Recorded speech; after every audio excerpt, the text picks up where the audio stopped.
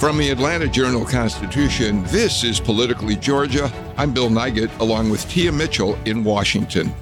Today, after revealing interview videos of Trump RICO defendants were leaked to the media, Fulton County prosecutors are asking a court to block other discovery materials from being made public. AJC reporter Tamar Hallerman joins us for an update. The U.S. House has passed a continuing resolution that will keep the government running past Friday's shutdown deadline, but 4 Republicans in Georgia's delegation voted against it. Plus, as Republicans in Congress continue their attacks on Homeland Security Secretary Alejandro Mayorkas, we'll ask Chuck Cook, one of the country's top immigration lawyers, for a report on the state of the border. And Greg Bluestein fills us in on the historic march in Washington in support of Israel. We invite you to follow us on Apple, Spotify, or wherever you listen to podcasts so you never miss an episode of Politically Georgia. Tia, before we move forward, we have to start with the news on your beat. The House actually passed a continuing resolution overnight last night. It's that odd sort of two-step compromise worked out by Speaker Mike Johnson. He did it with Democratic and Republican votes, but he lost 4 Georgia Republicans in the process, yes? Yeah, he lost about half of Republicans, a little less than half of the Republicans in the House voted no, mainly because it's basically just the same funding levels that are already in place, that were put in place when appropriations bills were passed under the Democratic majority. A lot of conservatives want more cuts. And so they're just kind of opposed to these continuing resolutions on principle.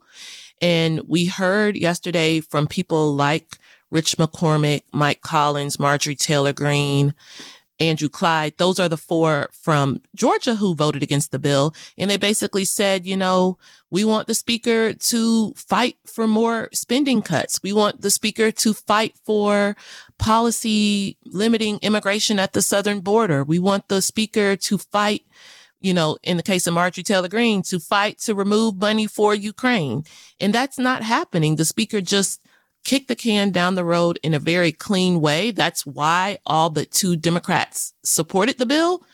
But that's why a lot of conservatives have been fighting, not just with the current speaker, but former Speaker McCarthy. Yeah, but ironically, Speaker Mike Johnson got away with something that Kevin McCarthy couldn't. And in fact, it's probably because of the chaos that followed Kevin McCarthy's decision to work with Democrats that he lost his job. And Republicans just don't have any appetite for continuing that kind of chaotic battle to dismiss this speaker as well, right? I think that's some of it. I think also, quite frankly, that shows that even when politicians said this is about the principle of McCarthy working with Democrats, that wasn't all that was there. Some of that was personal. Some of that was they never wanted McCarthy to be speaker in the first place. Some of that was they felt he hadn't been a good speaker and hadn't been straightforward with them in the 9 months that he served in that role. So they might have cited the policy as their justification for ousting him. But I think what we're seeing is it went deeper than that. And they just don't have the same level of animosity right now towards Mike Johnson. So they're giving him more leeway. Just give him time. We'll see what happens over a period of time. Exactly. This goes to the Senate, of course. Their deadline is midnight Friday. Chuck Schumer has said already he's talked to the White House. They are not thrilled by this 2-step continuing resolution approach, but they think it's better than shutting the government down. So we should avoid a government shutdown, at least in the weeks and couple of months ahead. This is Politically Georgia from the Atlanta Journal-Constitution. Ocean breeze, tropical beach, pina colada. You can buy an air freshener to make your car smell like you're in an oceanside paradise. Or, better yet, you can point your car toward Daytona Beach and come experience the real thing.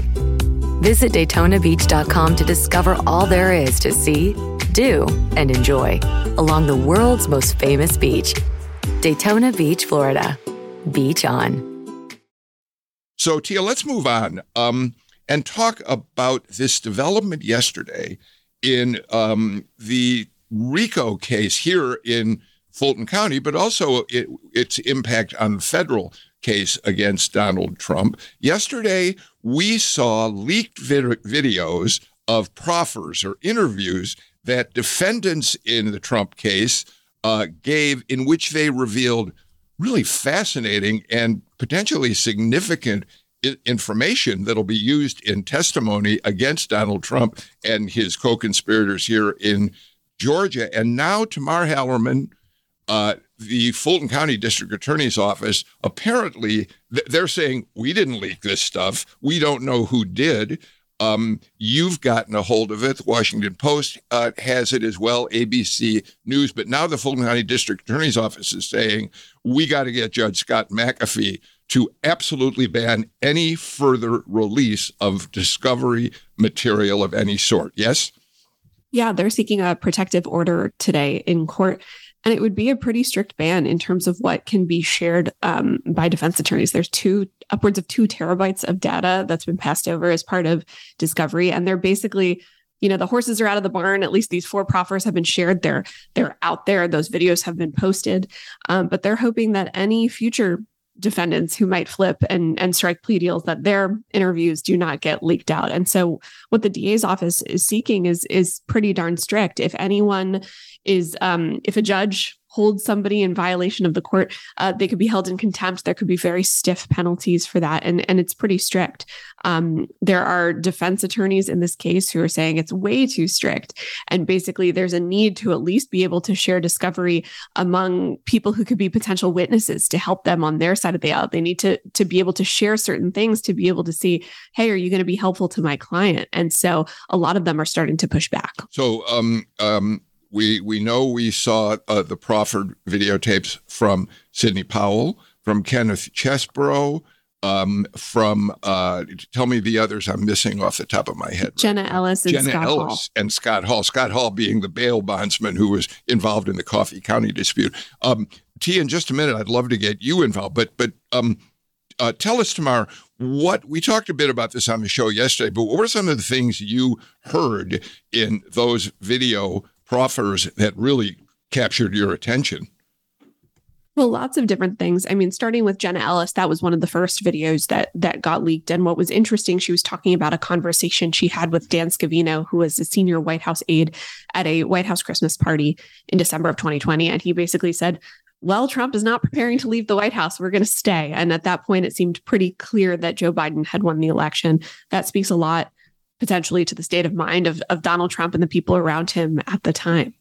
Some other interesting things, Sidney Powell talked in detail about what she would have done had Trump actually appointed her special counsel, how she would have tried to seize voting machines, which was interesting.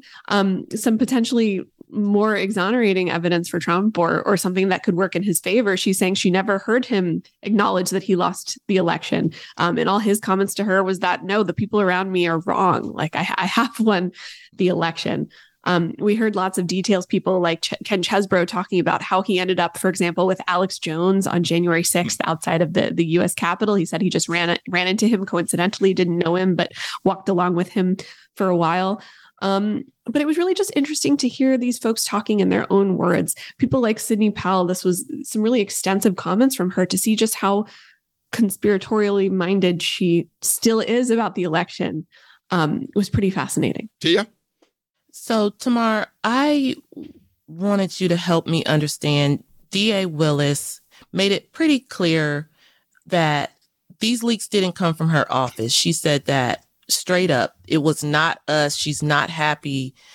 The assumption is one of the defendants, their attorneys leaked this possibly as, well, that's what I'm confused. What would be the theory of leaking these tapes that are incriminating to the defense? Why would someone leak them? What are the theories out there? That's something, Tia, that I've been wondering myself. And you're right. We still don't really know. The DA's office kind of halfway accused the defense team of Harrison Floyd in their filing. Apparently, there was an email chain with all of the defense attorneys in the DA's office. And apparently, one of Harrison Floyd's lawyers raised his hand and said, "We leaked it." But then a couple minutes later responded, "Wait, that's a typo." No. We didn't leak it. But I was trying to think, why would you leak it? And why would you leak it to ABC, like kind of a more mainstream news organization? And there's plenty of theories out there. Maybe there were folks who thought that there was some exonerating evidence in those tapes. Maybe they felt that comments that somebody like Sidney Powell made or Kenneth Chesebro made would make their client look good in the eyes of the public. Maybe somebody's out for revenge. They wanted somebody else to look really bad, one of the defendants or even the DA's office. It's possible. Maybe there's somebody, and I'm just speculating here, it's possible there's somebody who's worried they could be in trouble with Jack Smith in Washington, D.C., and maybe thought they could get out ahead of this by leaking all this. We really don't know at this point, but it was a pretty spectacular leak. That said, there's no protective order in place. There was nothing limiting that information from being shared other than kind of custom and kind of internal people don't like to do that, but it wasn't illegal or anything like that either. So, Tamar, if I'm the defense attorney for one of the RICO defendants, and I've now seen Jenna Ellis's video in which she says that Scavino said, "Well, we're not leaving the job. We're going to stay here." As a defense lawyer, that may give me something to work with when I start to present my side of the case in terms of whichever defendant in the RICO case here I'm dealing with. But remember, the defense attorneys had already had this information. It was passed along to them as part of the discovery process. So they've had these videos for weeks in theory. I think what's interesting is somebody decided that the public needed to see this. So they had it. They all had the same material. But it's interesting to see as a member of the media, a member of the public, what was said, what the DA's office got out of all of this, and who might be implicated by some of these statements. Tia, there's another interesting development that you helped with, helped Tamar on. You learned yesterday Fani Willis was in Washington and made an appearance in which she talked about how long she could imagine this trial here in Fulton County going on, Tia. Yeah, it was very interesting. So the Washington Post held an event, and Fani Willis was, I would say she was the marquee guest until at the very last minute, Fran Drescher was added to the list to talk about the end of the actor strike. So she was a very last minute ad. So I guess she became top billing after that. But I will say the room was packed for Fani Willis. And so she talked both about being a prosecutor in the work, but then she also talked about being a woman. This was the Global Women's Summit. So she just talked about being a mother. You know, I was surprised her personality shone through in a lot of ways we don't get to see when she's just up at the front of the room holding a press conference. But anyways, she was asked about the timing of the cases. And she said, you know, it could take us through the presidential election. It could go into 2025. And the interviewer, a Washington Post reporter, said, well, does that mean Inauguration Day? Like, what if Donald Trump, and she didn't, you know, weren't speaking specifically about Donald Trump, but they said, what if there's someone it's their inauguration day and they're still on trial? And Fani Willis basically said, I can't factor a political calendar into what I feel is best as a prosecutor. I'm not thinking about those things. Yeah, it was certainly interesting to have, frankly, some more realistic timelines coming out of the DA's office. Last we heard from them was right after indictments came out in August or September. And they were saying that they wanted to try all 19 defendants at the time together in March of 2024. And when they said that, all of us were kind of laughing a little bit, just because given the trial schedule already for Donald Trump, his DC trial with Jack Smith starts in the beginning of March. There's the hush money Stormy Daniels trial at the end of March. There's the classified documents trial still scheduled for end of May. I think a lot of people just said that was so unrealistic. But now that we don't have this speedy trial going on with Ken Chesebro and Sidney Powell because they cut plea deals, there's been a big question about the calendar. Now that we're down to 15 defendants, when do they start? We have a bunch of pretrial deadlines that lead us into January, but then kind of lends itself to spring timeline. So what's realistic at this point? So it was interesting to hear her thoughts on that. And of course, there's the election season. DOJ has guidance in place that they're not supposed to be doing anything that could be seen as overtly political close to the election. State prosecutors are not under that same requirement. So it was interesting to hear her thoughts on all of that for really the first time. Tamar, give us an update on what else is coming up in the Fulton County case. Sure. Well, at 1:30 today, Judge Scott McAfee will be holding a hearing over this request from the DA's office to have a protective order. And he is basically opening up the floor to whoever wants to say things. So it'll be interesting to see who comes out in opposition to that. If anyone comes up and maybe points fingers about who might have leaked this thing, there's been lots of chatter about who that might be. Maybe we'll hear something about that. Harrison Floyd, by the way, the defendant who Fani Willis said his team was responsible for that. He's been tweeting up a storm on social media saying that it wasn't him and all sorts of conspiracies about the DA's office in all of this. But so we have that coming up right after Thanksgiving. We have a hearing over what are called demurrers, basically folks challenging the way the indictment is structured and the charges that are at play. They're saying there's not enough evidence presented and that the DA's office was faulty in bringing certain charges. And then in mid-December, we hear from Mark Meadows, who's been appealing his push to remove proceedings to federal court. He's in front of the 11th Circuit. So we've got quite a few things happening in the weeks ahead. Just to be clear, the 11th Circuit Court of Appeals, because he already lost at the first level, the district level, his attempt to move to federal court. Tia? Yeah, I go back to the fact that we've got a lot of people who it's still a lot of parts. Yes, we have 4 plea agreements yet, and that leaves 15 others. And I think it's interesting because, like you all just noted that people are at different levels. Like the fact that Mark Meadows is still trying to appeal. And then Tamar, I have a question. Why is it that when we think about the grand scheme of things, Harrison Floyd is like not the most well known. He's considered, of all the players, not one of the big fish, but it seems like lately his name is coming up the most. Why is that? Can you help explain why it seems like him and his team are so out there on the case when we would have assumed he would have been maybe one of the first to strike the plea deals as a small fish? Yeah, well, let's take Harrison Floyd first, and then we can talk about the bigger happenings in the case.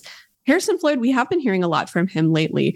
His lawyers, we had a hearing over some of his motions a week or two ago, and he's taking a very unique approach kind of by himself in this case. They're using this opportunity to try and prove that the election was indeed won by Donald Trump in 2020. So we're still kind of at that stage in the legal process. We're not even talking about his particular involvement necessarily, allegedly, with Ruby Freeman, the poll worker. Their approach is if they can successfully argue that Trump won in Georgia in 2020, all of the assumptions in the indictment fall apart. And so they're using a lot of their energy and their firepower to do that. Or short of showing that Trump won Georgia, that there was enough of a question that somebody like Harrison Floyd was valid as they were kind of trying to push for their own answers and take the courses of action that they did in the aftermath of the 2020 election. As for your kind of bigger comment, Tia, that there still are a lot of moving pieces in all of it, you're so right.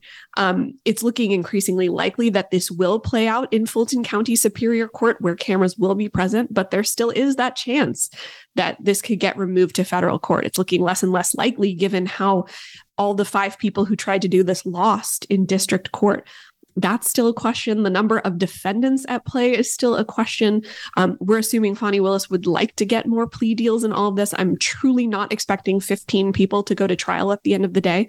Another big question will be, in how many buckets will this be moving? Will all of the remaining defendants be lumped together in court in one giant group? Or does eventually Judge McAfee split them up in some way? maybe according to their availability, or even what buckets of the indictment were they involved in. Tomorrow, will you be in Judge McAfee's court to report on this, or one of your colleagues, Bill Rankin or Shannon McAfee, perhaps, McIntyre, perhaps? We'll be there. It's over Zoom today, but we will be watching closely. Okay. Tamar Hallerman, thank you so much for filling us in on the latest developments in this case that continues to draw national headlines out of Fulton County. Thank you very much, Tamar. Hey, Tia, before we take a break, very quickly, what the heck is going on your beat on Capitol Hill? I'm not going to be the only one who said it looks like Fight Club up there. Yesterday, Kevin McCarthy apparently elbowed Tennessee Congressman Tim Burchett, allegedly a Republican who voted against McCarthy to continue as Speaker. McCarthy denies it, but NPR actually had a reporter who seemed to watch the whole thing unfold. And McCarthy's been aggressive in other instances, too. He's shown some shoulder knocks and that sort of thing, yes? Yeah, I mean, yesterday was an interesting day. You know, we had the thing with McCarthy and Burchett. We had Senator Mullins, a U.S. senator, in a Senate hearing challenge a union president to a fight. And literally Bernie Sanders was, playing the dad saying, sit down, you're a U.S. senator. And then, we did have Comer and Moskowitz go back and forth during a House hearing where Moskowitz called for an investigation of Comer and Comer called him a Smurf. They're both pretty short men. I will say this. Number one, we should note they were all men, but, we've seen women, particularly Marjorie Taylor Greene and Lauren Boebert, go at it in the past. But yesterday it was all men behaving badly. But one of the the excuses given was they're just tired. They've been in session for 10 weeks straight and everyone needs a break and go home. And I was like, 9 to 5 America would like a word if having weekends off but working 10 weeks straight is causing stress. All right. A final word on that, Tia.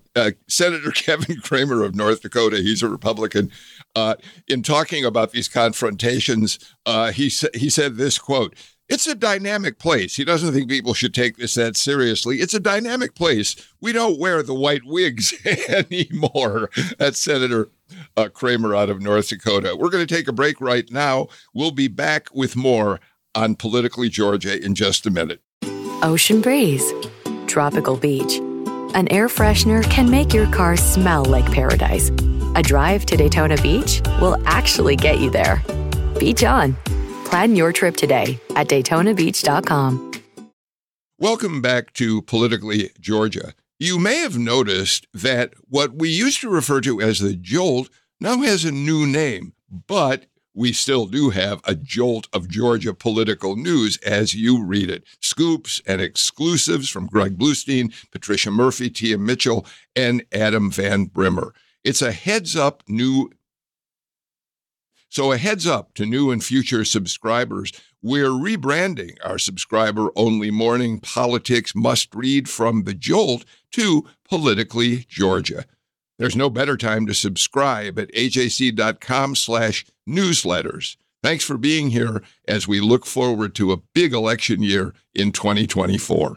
Tia, let's just set up the next part of our conversation today. Early this week, Marjorie Taylor Greene had yet another impeachment motion that she wanted to pass. This time it was to impeach Homeland Security Secretary Mayorkas. It was defeated. She apparently may try to bring it back. But in the meantime, the Homeland Security Committee is continuing its investigation with the hopes of possibly impeaching Mayorkas themselves. Have I got that right? Yes. So it wasn't defeated technically. What it was, her impeachment resolution was sent to the Homeland Security Committee. It was referred to committee. Now, Marjorie Taylor Greene says that's the same thing as defeating it because they're as you noted, the committee already is investigating the Secretary Mayorkas. Marjorie Taylor Greene doesn't think the committee is working quickly enough and is kind of dragging its feet. But technically, that's what happened. That's why those 8 Republicans sided with Democrats to refer it to committee, as opposed to just impeaching him flat out without a committee report or any, firm justification. Well, Republicans, led by Representative Comer, who is the chair of the Homeland Security Committee, have continued to pound on Mayorkas for what they say is his not just ineffective, but potentially criminal inaction along the border. And when we talk about immigration matters, the first name that comes to my mind is one of the country's top immigration attorneys, Chuck Cook, who is with us in the studio today. And Chuck, thank you so much for being here. It's great to be invited back. I'm great to be a guest on this great show again. I'm great it's live again. I'm so excited about this. We are too. So, Chuck, let me start. Let's do a little fact-finding here. As you well know, Comer and other Republicans have said repeatedly the border under President Biden is wide open. Anyone can come in. Drugs are coming across the border in large quantities. There are certainly reasons to believe terrorists are coming across the border. So let's start with this question. Is the U.S. border with Mexico wide open?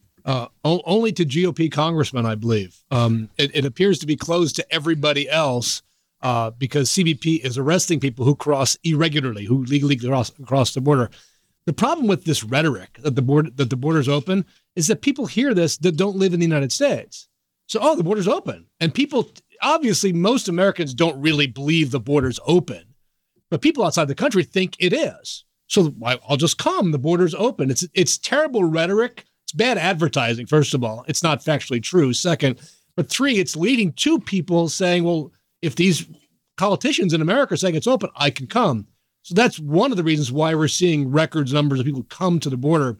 But no, it's clearly not open. CBP is doing the best job it possibly can to keep people out of the United States. But the reality is this.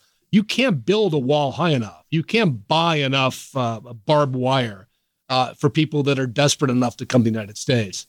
I want to point out, as we continue our conversation, that you are very much a nonpartisan when it comes to talking about the border. I've heard you criticize Democrats, including President Biden, as well as Republicans like Representative Comer. So I want to make sure people hear that you are not coming in as a Democrat. No, I will tell you this. There's a lot of Democrats that would be happy that Secretary Mayorkas would be gone as well. Just that impeachment might not be the best option there. The reality of the border is this. The border is a very complicated issue. And anybody who's spent time on the border, who's lived on the border, I went to school in Arizona, it's a complicated issue. The idea that it remains open in any way is just false. The idea that because of Joe Biden or because of Ali Mayorkas, that massive drugs are coming in is false. The idea that terrorists are coming in because of Biden or Mayorkas is false. All these things have happened for generations. You're just seeing it reported better by this administration than by any other. And you're also seeing the consequence of the border effectively being closed because of COVID. Not because of Trump, but because of COVID. People just stayed home for 2 years. And you're seeing a lot of people who, because they were home for 2 years, seeing how bad maybe their countries are. You're also seeing a lot of political upheaval in Central America and in South America that really didn't exist there over the last 20 years. And because of those things, especially in countries like Venezuela and Nicaragua, where basically people that are communists are in charge, that are destroying those economies, people are saying, well, I'm going to go to the country whose, quote, borders are open because politicians told me. It's a very complicated issue, not made any easier by Congress simply talking about it, but not offering any solutions. President Biden has asked in his recent supplemental spending funding request for $14 billion supplemental for the border. Now, keep in mind, people think that's a lot of money. Well, how much do you think we spend on the border already? The Border Patrol's budget is only about $8 billion. So this is the entire Border Patrol's budget on steroids in the middle of a fiscal year. They're not going to be able to go out and hire people. Just like the Border Patrol is like any other employer in America, right? They can't find bodies to get the jobs. They have a massive hiring problem. So even if they said hire 20,000 more Border Patrol agents, they don't have the physical capacity to do that. But the issues of like build a wall. Okay, what's a wall going to do? It's going to increase sales of Sawzalls at Home Depot because you're going to cut right through that wall. Anybody seen those great videos can see that. What you need to be doing here is a multi-pronged approach, which is, yes, better border enforcement, but that requires more money that Congress has allocated. But you need to be doing advertising. You need to be telling people in Latin America, particularly, the border's not open. The border is closed, and here's why it's closed, and here's what's going to happen to you if you come illegally to the United States. Tia, jump in. So, Chuck, I wanted to bring up, you mentioned the issue of drugs at the border. And when we hear Republicans in Congress talk about why they fault Secretary Mayorkas, the Biden administration, they bring up the fentanyl crisis all the time and say the fentanyl that we know is killing thousands of Americans. It is a big deal, but they say the southern border being porous is why there's so much fentanyl coming into America. Is that the case, or is that, another more misinformation according to your research? That would not be factually accurate. More than 95% of fentanyl that comes into the United States comes across the ports of entry, the legal ports of entry. They hide it in cars, they hide it in bodies, because you don't want to walk through the desert with poisonous fentanyl on your back. And that's just not how that works. The other thing that people don't realize is, you think back to the late 90s when we had a massive surge in immigration, undocumented immigration during the late Clinton years and early Bush years and early 2000s in response to a growing economy. People were literally crossing the desert. The border is a very different border today. And when the Border Patrol talks about the people they've caught. So last month in October, the numbers went down by about 17%. They caught crossing, they call it irregularly or crossing illegally. They're literally crossing a mile away from the port of entry. They're not walking out into the desert trying to avoid the Border Patrol. They're trying to get in because the current border, the ports of entry are full. They're just going around and just sitting down and waiting for the Border Patrol to pick them up. They're not carrying fentanyl with them. So one of the things that I do like, there's a particular politician out of Tennessee, a U.S. senator, who loves tweeting about this all the time, saying the Border Patrol has seized X amount of money. And it's like, okay, applause, congrats. That's exactly what they should be doing. But there wouldn't be massive amounts of fentanyl coming in if there wasn't massive demand in the United States. People aren't sneaking fentanyl doses into your Diet Coke at Starbucks.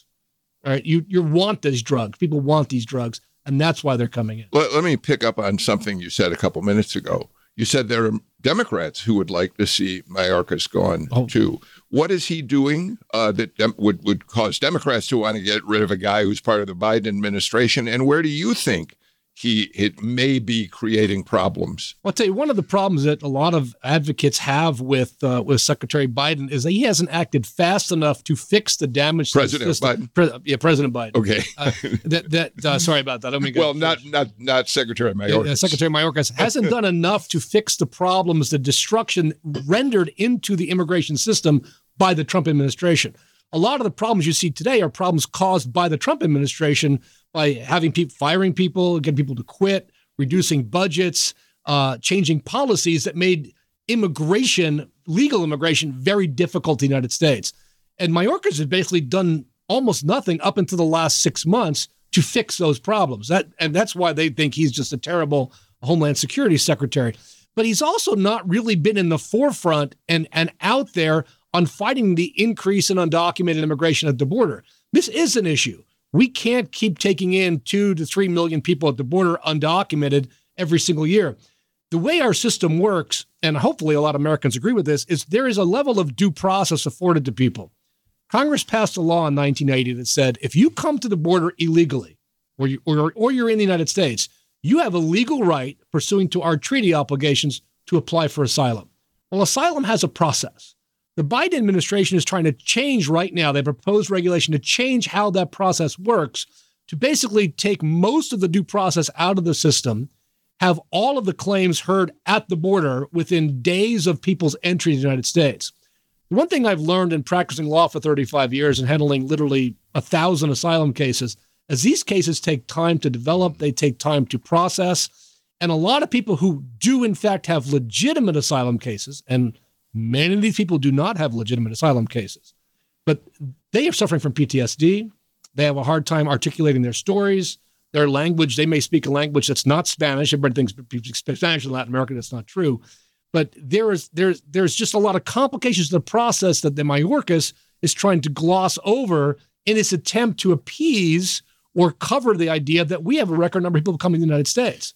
Tia, it's interesting to me that it's been well over a decade, and Chuck Cook can certainly correct me if I'm wrong, that we've seen any effort on Capitol Hill for bipartisan measures to fix problems at the border. This is always a fight, a partisan fight between Republicans and Democrats, and depending on who's in the White House, the other side thinks the policy of that president is wrong.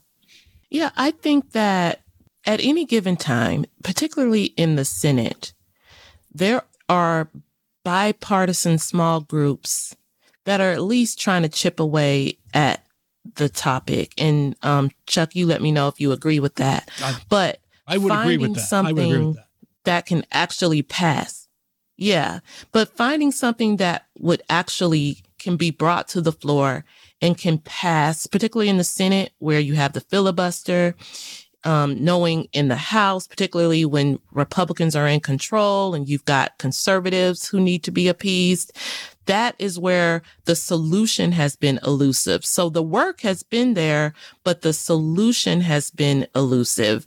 And I think that a lot of people want to get something done, but also the details of whether, right now, the energy in the House is limits at the southern border, limits to immigration, whereas Democrats, when they're more in control, they want to talk about pathways to legal immigration. But again, I would be interested in, Chuck, how would you kind of talk about these different silos of thinking as to when we get to comprehensive immigration reform, what it should entail? I love that question. Let me throw one thing in to add, though, to what Tia's saying. You're not going to get anywhere when Donald Trump talks about illegal immigrants, undocumented immigrants, poisoning the blood of real Americans. We also remember that Saxby Chambliss, senator from Georgia, during his tenure, worked in a bipartisan way to pass a comprehensive immigration bill. And when he came before the state Republican convention that year, he was literally booed off the stage. Well, interesting. I sat in Saxby Chambliss's Senate offices in 2013 when that vote was beginning to take place. And the phone was ringing off the hook against Saxby doing something. Because one thing I learned in being in D.C. a lot of years is happy people don't call their congressman. Only angry people call their congressman. But really, to your point, Tia, it's really interesting about the politics of this. Yes, the Senate, there are senators working right now to get something to fix something at the border. It has zero chance of passing. It's just not going to pass. It's not going to pass out of the Senate. Maybe it would likely never even have a vote in the Senate. It certainly wouldn't pass out of the House. But what's ironic about this entire problem, the irony was pointed out yesterday in a great article in the AJC. About the new Hyundai battery plant being put into Savannah, which will generate the need for 15,000 employees. And the second, underneath the headline, it said, the only problem is we don't have 15,000 people to fill those jobs. We just literally don't have them. This is a problem throughout the United States. Demographics is destiny. We are, as a population, shrinking without immigration. Recent numbers just came out of the CBO that made clear that without immigration, our population will decline.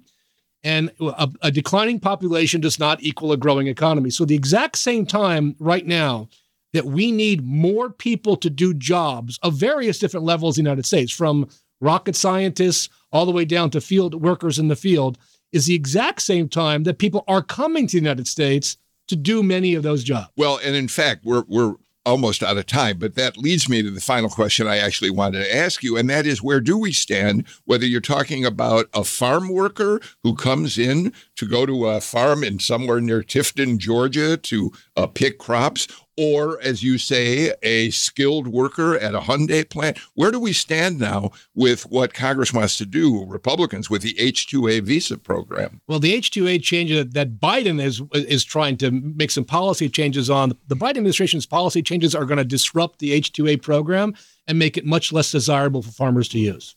Why? Because they're going to put a lot more regulatory protections in there for workers, which I know sounds terrible. But people are going to say, I'd rather just hire somebody that's undocumented. That's going to happen. The bigger problem with the H-2A program is that it's for farm workers, but not every farm can participate. For example, dairy farms can't use H-2As because they're not agricultural, right? Although they're clearly farms. So the H-2A program itself is not a great program. It's used, it can be effective in some ways, but it doesn't really match up the right people at the right place at the right time. And I will tell you this, the entire system itself is really broken. I wrote a blog about this a couple of days ago called The Visa Apocalypse. If you are from India and you are a software engineer and you come legally and you want to get a green card, right now the waiting time for Indian nationals to get a green card is 210 years. That's how long it will take you in the line. We have in the line today more than 2.5 million people, legal immigrants, legally in the United States, on visas, who have applications pending for green cards. We only give out 140,000 green cards a year.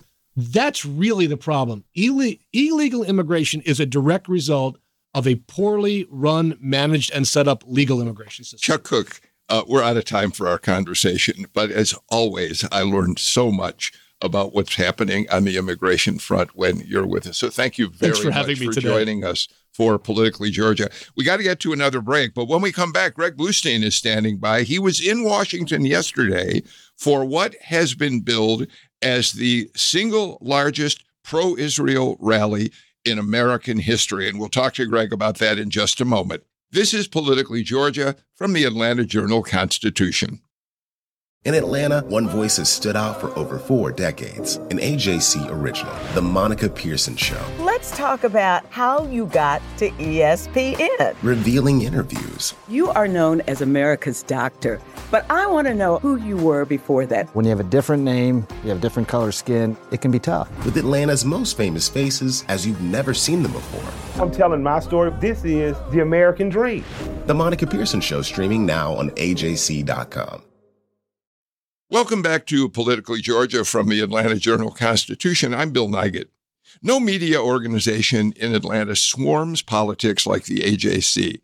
We produce this podcast and the Politically Georgia newsletter, which we used to call The Jolt, and now we have the new Politically Georgia PM newsletter. Make it your afternoon appointment to get caught up with what's going on while you've been at work.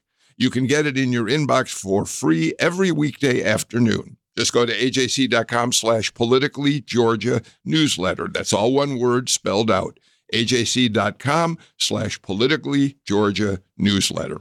Greg, you were in Washington for personal reasons on Monday, but you stayed over yesterday because you wanted to report on what we now believe ended up being the single largest pro-Israel rally in the history of this country at the National Mall. Tell us about what the point of that rally was that you heard from the speakers. And we had a lot of Georgians up there, too. Yeah, Bill, you're right. About 1,000 or so Georgians came. I can tell you, I was on the late night flight home last night, and there was at least 3 rabbis on my flight home alone, including a number of other community leaders who you would know. But no, it was, getting to that rally. I've been to a lot of rallies at the mall and in Washington. But this was something else. Nearly 300,000 people attended, about 290,000, according to the organizers' estimates. I stood on the risers and from the press pen near the front, and I could just see blue and white and red, white, and blue as far as the eye could see all the way to the Washington Monument. So it was remarkable. And as you mentioned, or as you asked, the points of the rally were to show unity with Israel, to demonstrate support for ending anti-Semitism, and showing solidarity and calls to release the 200 plus hostages that were taken captive on October 7th when Hamas invaded Israel. One of the speakers, Deborah Lipstadt, a longtime professor at Emory University and one of the leading experts, if not the leading expert in the country on the Holocaust, and now a special ambassador to the Biden administration dealing with anti-Semitism. So she was a major part of this rally as well. And particularly when you think about the surge in anti-Semitism in this country, her presence is really important. Yeah, there's been a marked increase in the number of anti-Semitic attacks, according to the Anti-Defamation League, since the Hamas attack against Israel, 400%. So more than quadrupling in anti-Semitic incidences. We've heard of them on campuses, at rallies, in communities. You can find them on social media. And Deborah Lipstadt basically said this is a direct danger to our democracy in condemning these sorts of attacks. Tia? So, Greg, I was wondering, what was the central theme, or maybe what were some of the main themes you heard from the speaker? Because I took public transportation yesterday in Washington. I saw lots of Israeli flags, of course, Jewish people in their yarmulkes, and but was it about anti-Semitism? Was it about support for Israel, the country? Was it, was it all of the things? Yeah, it was kind of a stew of a lot of different elements there, Tia. Yes, there was a lot of support for Israel's military action. There was a very, very bellicose undertone. I mean, when a few speakers talked of peace, bringing peace to the Middle East, and bringing peace between Israel and Gaza, there were chants of no ceasefire that erupted from different parts of the group. And now remember, there's 300,000 or so people there. So I don't know if that was the prevailing sentiment, but I certainly heard those chants. There was an evangelical preacher who talked of lockstep support with Israel. Diplomats spoke. Bipartisan leaders spoke. We had we saw the Senate Majority Leader Chuck Schumer, House Speaker Mike Johnson, Hakeem Jeffries, the House Minority Leader, and Jody Ernst, a top Republican in the U.S. Senate, all declare their unequivocal support for Israel. But also, I'd say the most compelling speakers were the families of those who were taken captive in Israel. They spoke very emotionally about the sense of dread, the sense of fear and anxiety they've experienced, how they haven't been able to basically live themselves since October 7th, knowing that their loved ones, their cousins, their sisters, their brothers, their sons, their daughters are in these terror tunnels under Gaza City, or under these metropolises in Gaza, these villages in Gaza. The sense of dread they're facing, not knowing where their loved ones are or how they're doing. And Greg, we should point out that you and Patricia Murphy a couple of weeks ago actually had the opportunity to interview some family members who were here in Atlanta. And if you were to go back and search Politically Georgia podcast, you could find some of the sound we played that you and Patricia got. But Greg, let me ask you about this aspect of it. We know that in the immediate aftermath of the barbaric attacks by Hamas on Israelis, particularly in villages along the border and within a striking distance of Gaza, world sympathy immediately turned to the Israeli. That's probably an overstatement. There were a great many people across the country and in the world who felt immediate sympathy for what the Israelis had just experienced. Now, because Israel is continuing its attacks on Gaza, we see destruction, we see death and the like. Some of those very same people are suddenly now either calling for peace or turning to anti-Israeli sentiments. So I wonder what it was like for you personally, as a Jew like me, to be there and see this massive support for Israel on the Mall. Yeah, it was very emotional. As you mentioned, I had a personal reason to be up there. It was my nephew's bris the day before. So we went from this sense of joy, this joyous occasion, and to this rally that, again, was also very joyous for many of the participants. I talked to so many from Atlanta who talked about how they have this sense of vulnerability. Stephanie Weiss of Sandy Springs talked to me about this, how she's in this constant state of anxiety.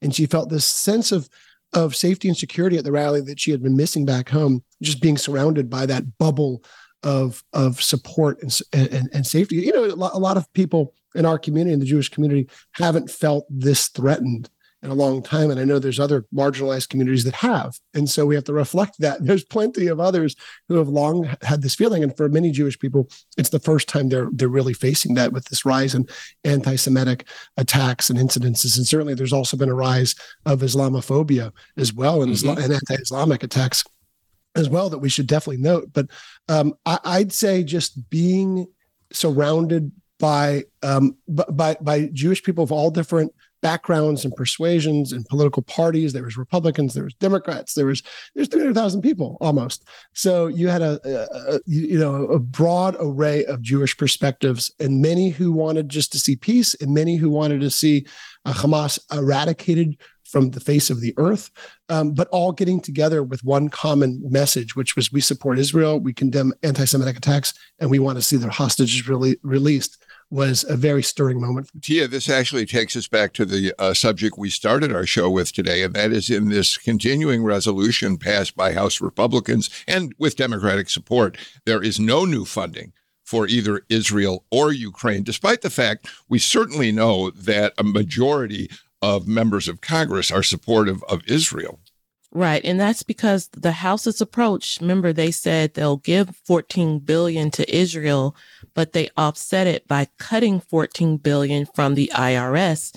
Democrats wouldn't go along with that. There were enough Republicans who also wouldn't go along, whether it's because they didn't want money for Israel or they also didn't want to cut the IRS funding. And so right now, nothing for Israel. Well, so we will wait to see, Greg Bluestein, how that progresses. The White House certainly says new funds for Israel are crucial at this moment. Yeah, and we heard from that rally, and we've heard in public statements, this coalition of Republicans and mainstream Democrats. But at the same time, Bill, as we've seen in the Atlanta Journal-Constitution poll, there's a growing number, especially of more diverse, more liberal and younger Democrats who don't see Israel as a priority. And that's going to be a continuing sense of tension within the Democratic Party. Greg Bluestein, thank you so much for taking a few minutes to be with us. I know we'll see you tomorrow on Politically Georgia. Tia Mitchell, always wonderful to get to share a program with you as well. We're completely out of time for today's Politically Georgia, except I do have enough time to say to you that if you have a question that you'd like to ask us at Politically Georgia, you can call the Politically Georgia hotline anytime, day or night. Leave a question. We'll answer it on the Friday show. That number is 404-526-AJCP, 404-526-2527. This is Politically Georgia from the Atlanta Journal-Constitution.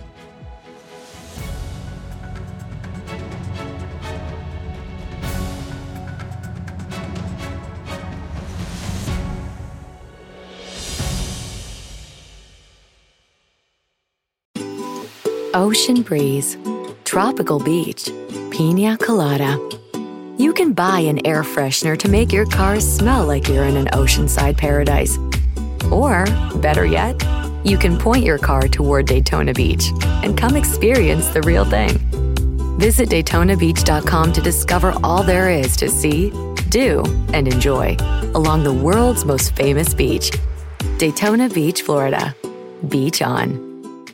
Donald Trump has been indicted in Atlanta. We have so many court dockets to follow, but we haven't really seen anything yet. The Atlanta Journal-Constitution has covered every moment of this historic case. I've been writing about this investigation for 2.5 years. Our team is led by reporters Bill Rankin and Tamar Hallerman. Follow our coverage on AJC.com and listen to new in-depth episodes of the award-winning podcast, Breakdown, The Trump Indictment, only from the Atlanta Journal-Constitution.